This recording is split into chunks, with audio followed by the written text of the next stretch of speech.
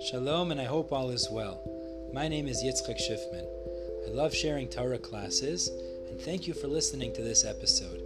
Feel free to follow and to share with others so they too can enjoy the Torah classes on this podcast. Now, on to the episode. The fourth section of Parshas Eikev begins at Revi, which is Perek Yud, and finishes at Chamishi, Pasuk Yud Aleph.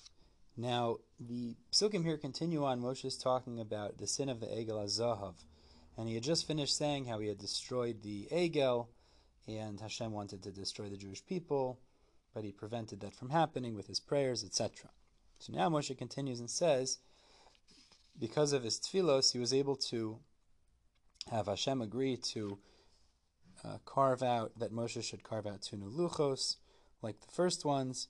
And so Moshe went up to the mountain, and he was involved in that process. And he tells the Jewish people that I went up to the mountain and I wrote over on the second luchos like was written on the first luchos.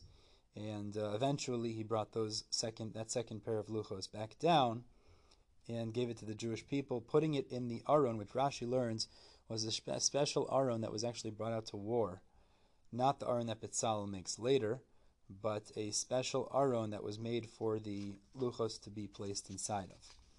Now, there's something strange here, which is that Moshe then jumps to talk about the death of Aharon, and how following the death of Aharon, the king of Arad came to attack the Jewish people we learned about earlier, because they became vulnerable to attack as the Anani HaKavod left. The Jews became scared and they leaped back. Some of the Jewish people said, Nitna Rosh, let's put a new leader and go back to Mitzrayim. And they traveled backwards 8 encampments. Levi chased after them, so Rashi learns, and they fought together. People died apparently, made them come back eventually, I guess the survivors.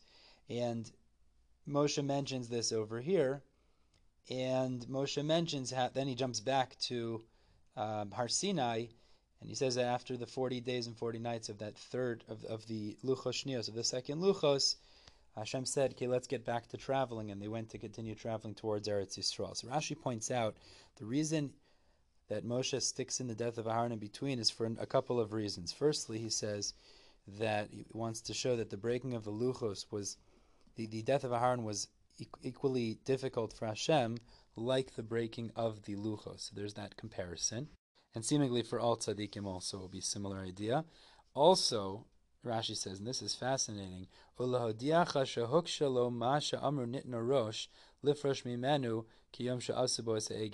when they said they're going to separate from Moshe and Hashem, Moshe was showing how difficult that was for Hashem and for Moshe, like the day that they made the Eigel Azav, meaning the Emunah was so shvach, they had a weakened Emunah, someone came to attack them and they decided that we're going to appoint a new leader and turn back towards Mitzrayim.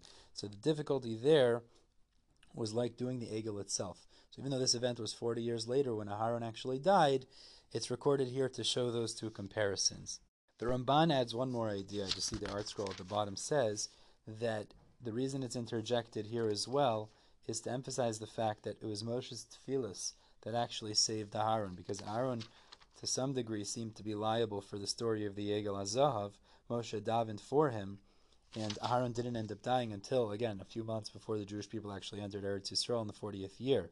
In a similar way, it was his prayers that saved the Jewish people from the brink of destruction. Moshe just didn't say explicitly that Aharon survived because of him, because that would have been disrespectful to his holy, righteous brother, Aharon HaKohen. So different reasons are brought here as to why this story is spliced into the middle of the story of the Eigel and Kabbalas HaTorah. Okay, we're going to stop here at Chamishi. Be'ezer Hashem will pick up tomorrow with Chamishi, going on to famous V'ato Yisrael Ma Hashem Elokecha Shoel Me'imach. Be'ezer Hashem will see you tomorrow. Everybody have a wonderful day.